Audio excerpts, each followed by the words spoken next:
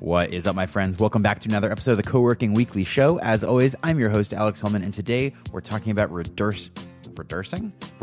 We'll leave this in. We're talking about reducing turnover, reducing churn, making it less likely that people leave your community, how you can make them want to stay around longer.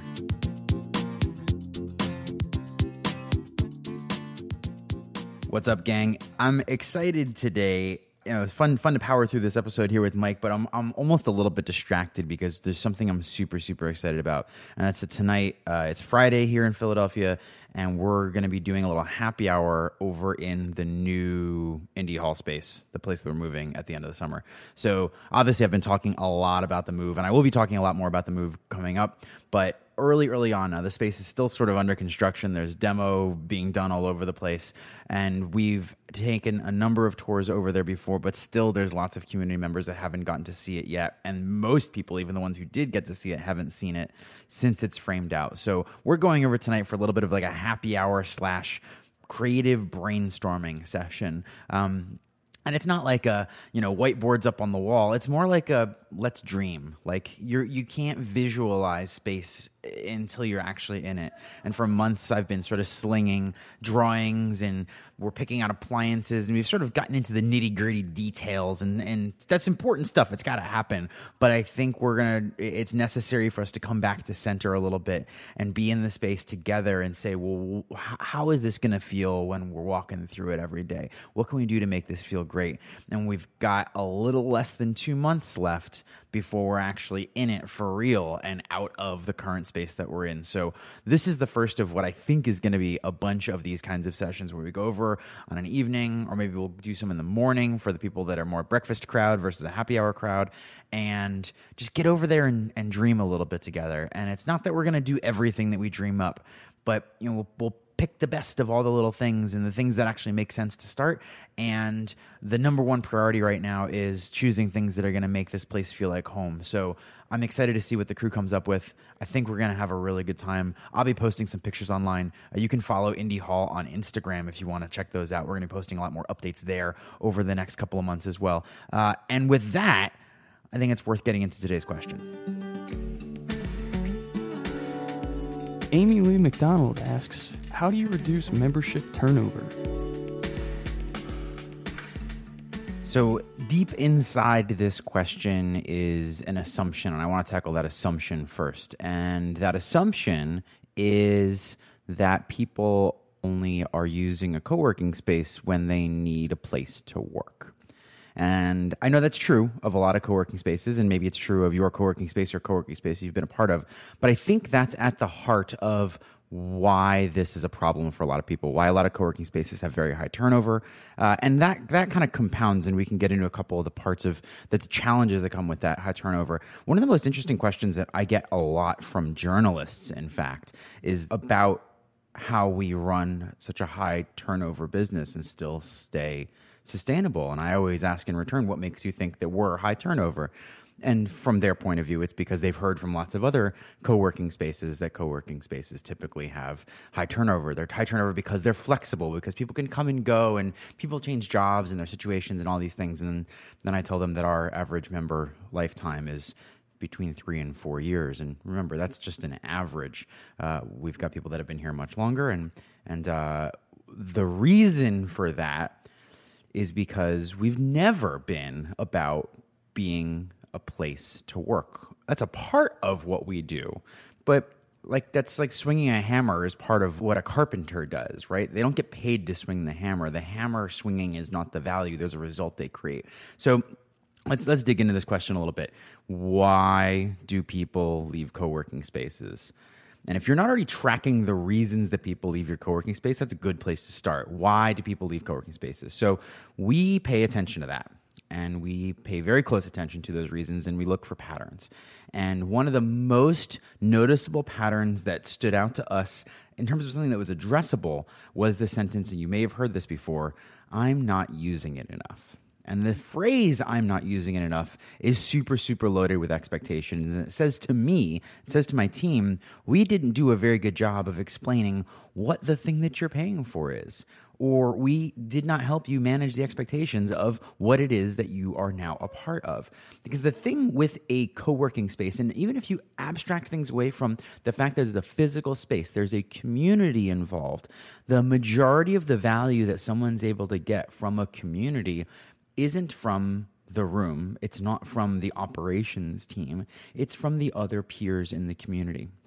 And that's the secret sauce to answering this question, to increasing member lifetime, is increasing member lifetime value. Not just value for you in terms of how long they pay their membership, but how much value they get over the time of their membership. And that comes from interactions, that comes from relationships, that comes from participation and contribution. Now, another spot where people get hung up on this is that if people aren't participating or contributing in the ways that they know or expect, that they assume that that person is doing something wrong or that they are just going to leave. And this mode of thinking comes down to there's only one way to participate. We think about participation as binary. You're doing it or you're not, right? You're a part of the community or you're not.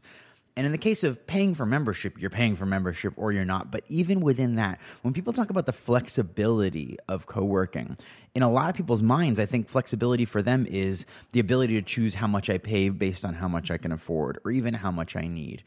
But for what we believe, for what flexibility means for us, is that you can choose how to make this fit you within some very important bounds of reason and things that align with our core values. So if you go on indiehall.org/purpose, we actually have a page that defines how we make decisions. Every decision that we make every single day sort of runs through this matrix, which makes it really easy for us. This is basically like our instincts externalized. And I'm not saying you should go run on our instincts, but take a look at our instincts and look at some of the things that we prioritize, the ways we make decisions, the things that we put ahead. And one of the things that we always do is we will do everything in our power to stay away from building benefits or values into the business model and to what people are paying for that are based on square footage, things that when they no longer need it, it goes away. That's potentially short-term revenue. There's a bunch of really interesting psychology research about when you give somebody something that feeds an intrinsic motivation, they're very likely to continue doing that thing for a very long time. When you give somebody something that feeds an extrinsic motivation, like the want for like money or goodies or, all the stuff, right? All the perks in co-working spaces are effectively extrinsically satisfying benefits. Those things actually reduce the sense of satisfaction of the intrinsic benefits that people get over time. So people effectively get distracted by the shiny, cool stuff you give them, and they forget to invest time and energy into getting the value out of the stuff that gives them value over the long term, which in this case, again, relationships, connections. And if people aren't into community, right? There are people that are like motivated by community, and not everyone walks around all day thinking that what they want is community. That sense of loneliness that we talk about all the time, it's not like when you're hungry. Like when you're hungry, you get hungry enough at a certain point where you get up and you go to the fridge, right? Because you're hungry, that's where you go to get food. But when you're lonely, when you want connections, you have to be really, really lonely in order for you to get that kind of instinct to get up and go to the fridge, so to speak.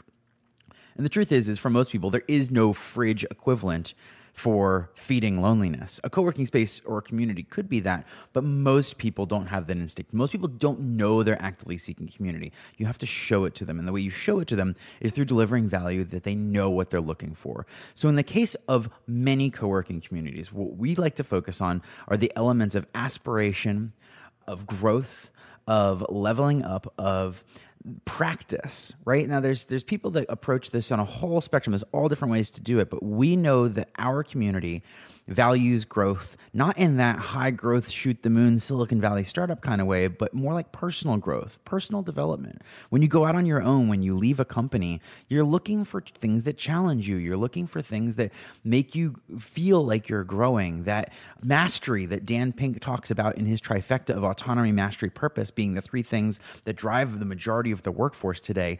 The desire for mastery is an intrinsic motivation that you can do a lot with. So if people aren't quote unquote wanting for community, you can try and understand where it is perhaps in their career that they're craving mastery. And you might be able to help them get that through something that starts to look like community. All of these things, though, all of these ways to help, it's you could look at it from a perspective of, how do I reduce turnover? And that's sort of, how do I fill in a hole? I think a better way to look at it is, how do I increase the value that members are getting out of the co-working space, even when they're not sitting at a desk? And in order to do that, you need to understand who your members are and what it is that they're trying to achieve and how you can do that. And there's a lot of ways to do that. And there's good ways to do it. And there's even bad ways to help people achieve things, right? There's ways to help people achieve things that are not in their best long-term interest. You're playing a long-term game here. You got to help people get to where they want to long-term, not just tell them what they want to hear today. And sometimes that's a difficult conversation to have. So our team often has conversations, and our members often have conversations with each other about the things that they're trying to do, the things they're trying to get better at, the things they're trying to improve. I highly recommend going out and doing some research on communities of practice. And communities of practice, body of research around sort of knowledge exchange. Even if you're not looking for community, most people that are going to thrive in a co-working space are interested in sharing what they know or learning what other people know. Maybe within their specific domain. Maybe it's got less to do with their work and more to do with a personal interest or passion. Like somebody might have a job that is just a job, but they've got a passion that fuels them for, it's comic books or it's movies or it's music or whatever it is. And our art community has been a huge, huge extender of the value that people get out of Indie Hall, because in a lot of ways, it's got nothing to do with the work, but it helps people connect with each other in things that have nothing to do with the work. And those are the kinds of things that make it so that when people aren't physically at Indie Hall, they're still thinking about the community here. I see Instagram posts from our members when they're on vacation saying like, hey, Indie Hall, I'm wearing my hoodie, we're checking in. We have people jumping into Slack. Just today, someone jumped into Slack. She said she's been sick and really busy the last couple of weeks, but she missed us. So she jumped into Slack and she said, I've been enjoying lurking and watching what's going on here. The Slack is just a gathering place like your co-working space is. You have to think about how people are interacting with each other, what they're trying to get better at, and you have to help them see, right? There's no instinct like being hungry and going to the fridge. You've got to guide people through it and sometimes show them. And it's totally okay to start small. I think people a lot of times go for something really big and they try and over-engineer a whole program and a multi-week like an accelerator or whatever, a master, it doesn't need to be big and it doesn't need to be a lot, but the biggest thing that you can do in terms of the way that you're thinking and the way you can guide people is helping them help each other. The way you increase member value to each other and over a long period of time is to help people help each other. And the only way to do that is to understand what people have locked up inside of them, start asking them questions, and encourage them to ask those questions to each other as well. Help them discover it for themselves. You can't force people to community. Like if community was a verb, which it's not, you can't make people community. It doesn't work. And you certainly can't make them community longer.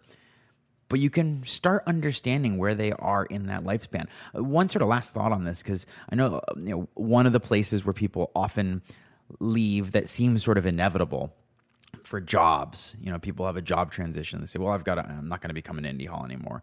And so we offer our community membership. Now, when we offer a community membership, it's not, hey, you can keep paying us and have access to Slack. That's how we could position it. And I think we might get some people.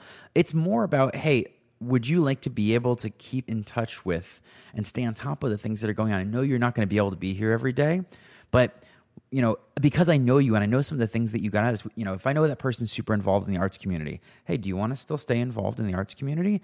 Community membership's a great way to know what's going on, things you can come and do after hours from your job, come and do nights and weekends, come to events.